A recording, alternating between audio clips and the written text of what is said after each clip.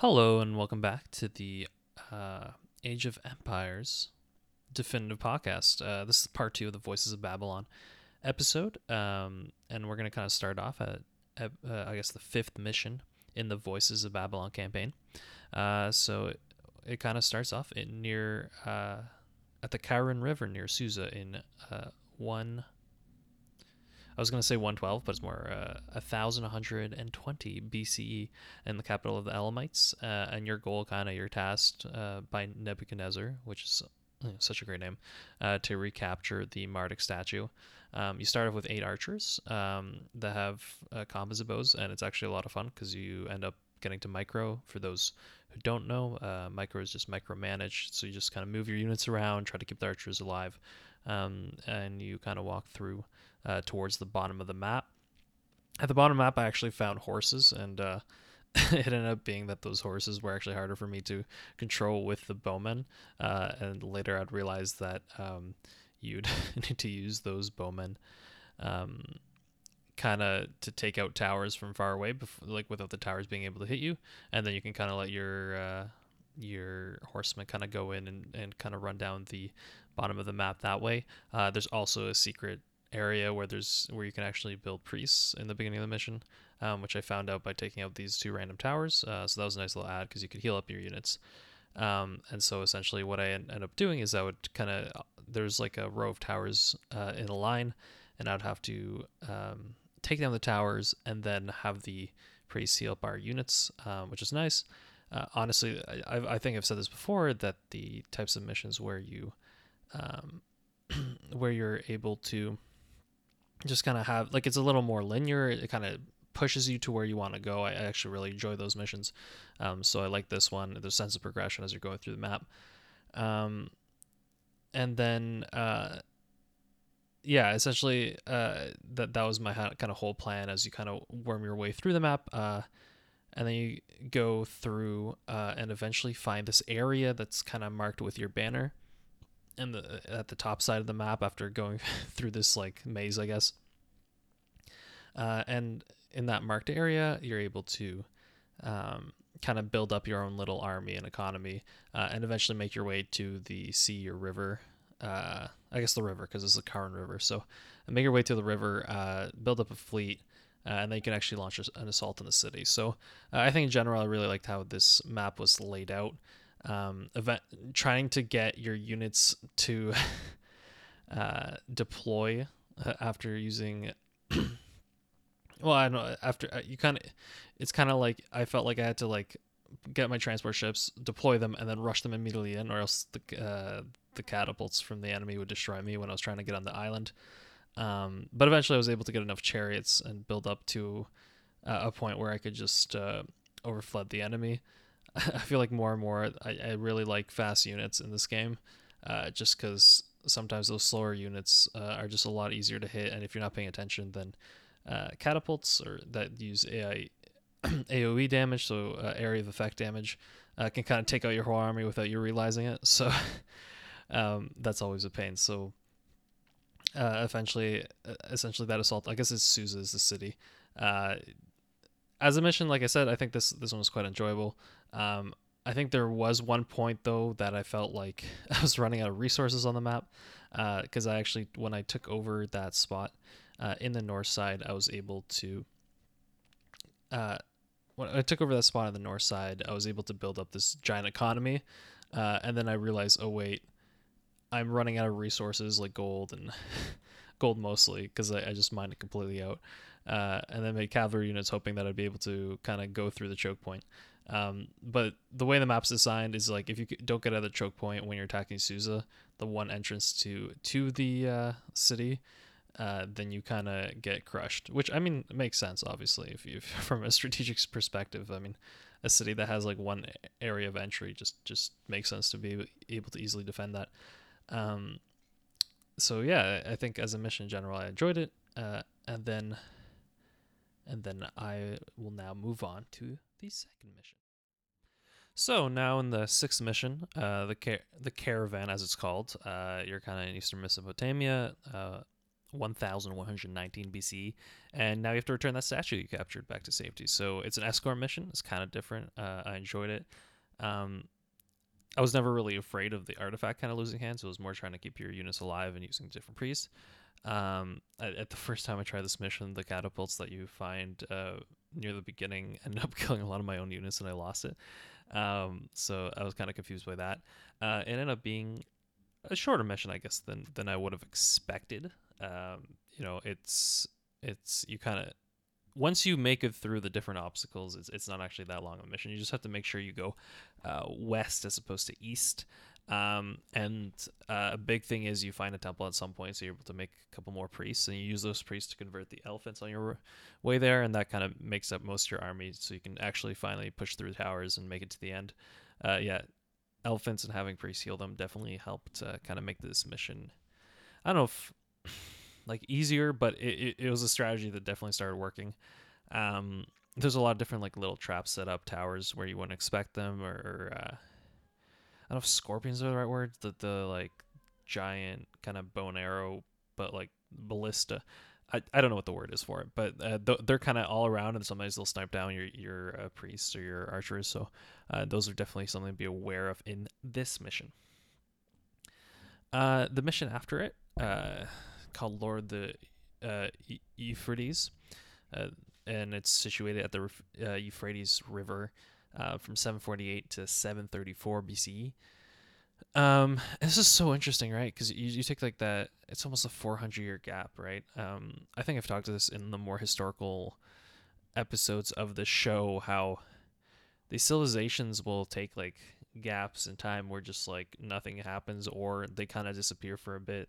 They're a little less relevant, and maybe it's not the case that they're not as relevant, but at least for those who designed this campaign, they thought, okay, this is another big thing that happened to Babylonia, so we're going to reintroduce it in 748 BC, 400 years later from your previous mission.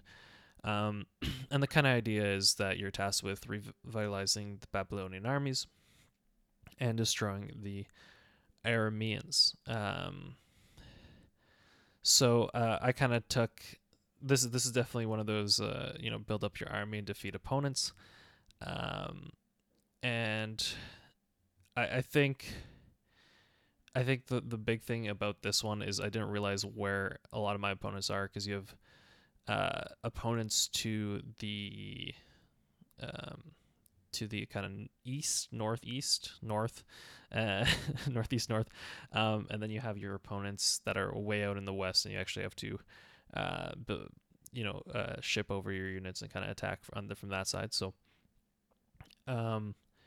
I think a big thing about this mission was just realizing where kind of the attack was coming from. I think towers are helpful in campaign missions in general, because they let your workers kind of work with a little bit of peace, and mostly because of the way the AI works within the game. The AI kind of tends to, if the computer sends kind of units towards your villagers, but then a tower attacks them, they automatically go attack the tower instead, which is perfect. So essentially the towers kind of like lure in or confuse the computer into letting you kind of survive a lot of missions, which it's probably definitely not the case in multiplayer, right? If you're playing against another human, they might know to like, okay, ignore the damage and just go after the villagers. But in this case, if you want to survive, a lot of times just having a tower near your farms is very helpful, and that was particularly the case in this mission. So yeah, I've definitely felt like a lot of the missions where you kind of build up from scratch, it's a lot about surviving. And at times it's hard because you kind of need to like find enough units to kind of make it through.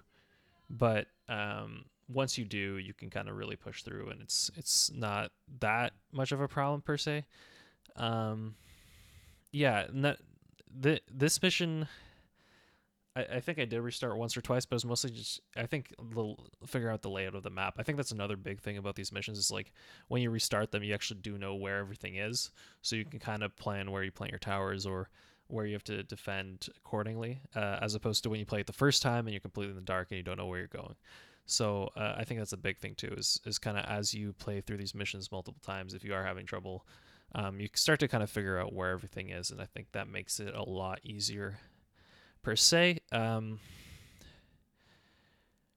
I so there's a point where after I defeated the Arameans from the north, I brought a whole like my whole army. It was a whole army of archers, to the Armenians from the west, like over on their island, and just attacked. But I wasn't paying attention, and a lot of their catapults just destroyed all my units, which was unfortunate. But it's also like this. This is why.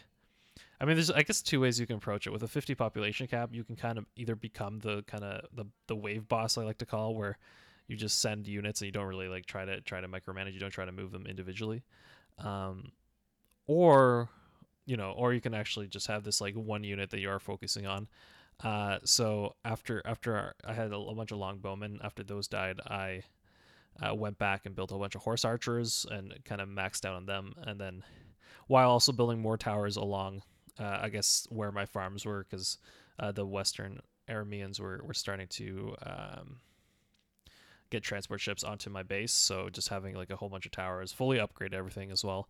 I took my time with this mission, so I was pretty safe. And then I just built like these giant weather chariot armies, and just for first the chariot archers, and those are nice because it kind of pushed me through the north wall of the base. Then I put them in hold position in the middle of the base because those are really good units to kind of take out other infantry units. And then I reinforced with Norman chariots with spears that were able to destroy buildings a little faster.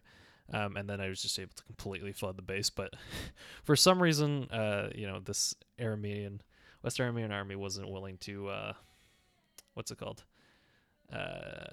Just admit defeat really quickly. I had to destroy pretty much all the buildings in their last stock. And it was just, it took longer than I thought, but it was also fun having like a million chariots just running around this map, on the western island once I was able to get it. So that was the 7th mission in that Babylonian campaign, and then on to the 8th and final mission of the Babylonian campaign, called the Conquest of Nineveh. I hope I'm saying that one right. In 612. So once again, another big gap. I think that's the one thing that I've said this before, that I think the original Age of Empires, I think, does a good job of like kind of trying to get like the most important battles from thousands or 2,000 years and just put them into one campaign. But if you are following one hero, one character, which I think the second game does a lot more of, you're a lot more. You're a lot. I guess, yeah. I've said this before, but you're kind of a lot more. I guess it's more personal in some ways, and the history, I guess, because you keep following one person as they're kind of going through these different battles, the history aspect I feel gets actually taught. This is something I can talk about here, where while I think it's cool that there's all these like different individual battles, I don't think anyone playing the games would necessarily remember a lot of them, just because it's like one mission about this one person, and then you go on to the next mission about a different person, and because of that, it's kind of hard to actually start memorizing or familiarizing yourself with that historical part of the game. So if from like I guess from a learning standpoint, right? If you're trying to like use some of these games to get a historical knowledge of some kind, right? I think the games tend to do a good job of having people that whether it's historical professors or the otherwise. I think they do a good job of kind of getting. They do a good job of getting those people kind of on board, and making sure the history is to that person's opinion the most objective that it can be. But with something like this where you're jumping so much from every year, like at this point I can't even remember the big battles that happened in the last campaign, and that was a month ago, right? While I think if like the whole campaign was about this one king doing like a bunch of things, I think it would be a lot more memorable. That's obviously a hypothesis. I don't know if that would actually be the case. Regardless, let's get into that last mission of the Babylonian campaign. So this is the 3rd campaign now that I've played through within this game. So the campaign, the Conquest of Nineveh, instead of by the way, your goal is to liberate Babylonia from Assyrian oppression. And if you look at the map right before this mission starts, like not the map of the mission itself, but the map of the world, you can see the Assyrians are significantly larger landmass than Babylonia. Like this is definitely the very end of the Babylonian rule. And I think the truth is, in many ways,